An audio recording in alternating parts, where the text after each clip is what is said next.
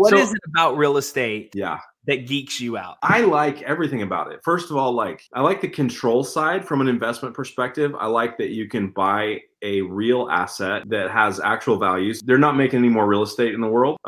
Pretty much we have what we have. And so it's a hard asset. So no matter what happens with cash, no matter what happens with the economy, people always are going to have a place to live, and real estate is not going anywhere. So I like that. I also like that you can buy an asset that already has equity in it. So meaning like if you're buying mutual funds or stocks, paying market value. Yep, you're paying market value. You're either holding it long term or you are presuming upon the future that it's going to have future value, right, which it may or may not. But with real estate, you can buy something under value, knowing that you already have some equity in it. So I like that. I like that you can control it with construction. Like you can slap a coat of paint on it and it's worth more. You put a roof on it, it's worth more. I like the creative aspect. You can't do forced appreciation on a stock. No. Right? Unless you're the controlling interest of that business. Right. There's no way that you can put a forced appreciation on something.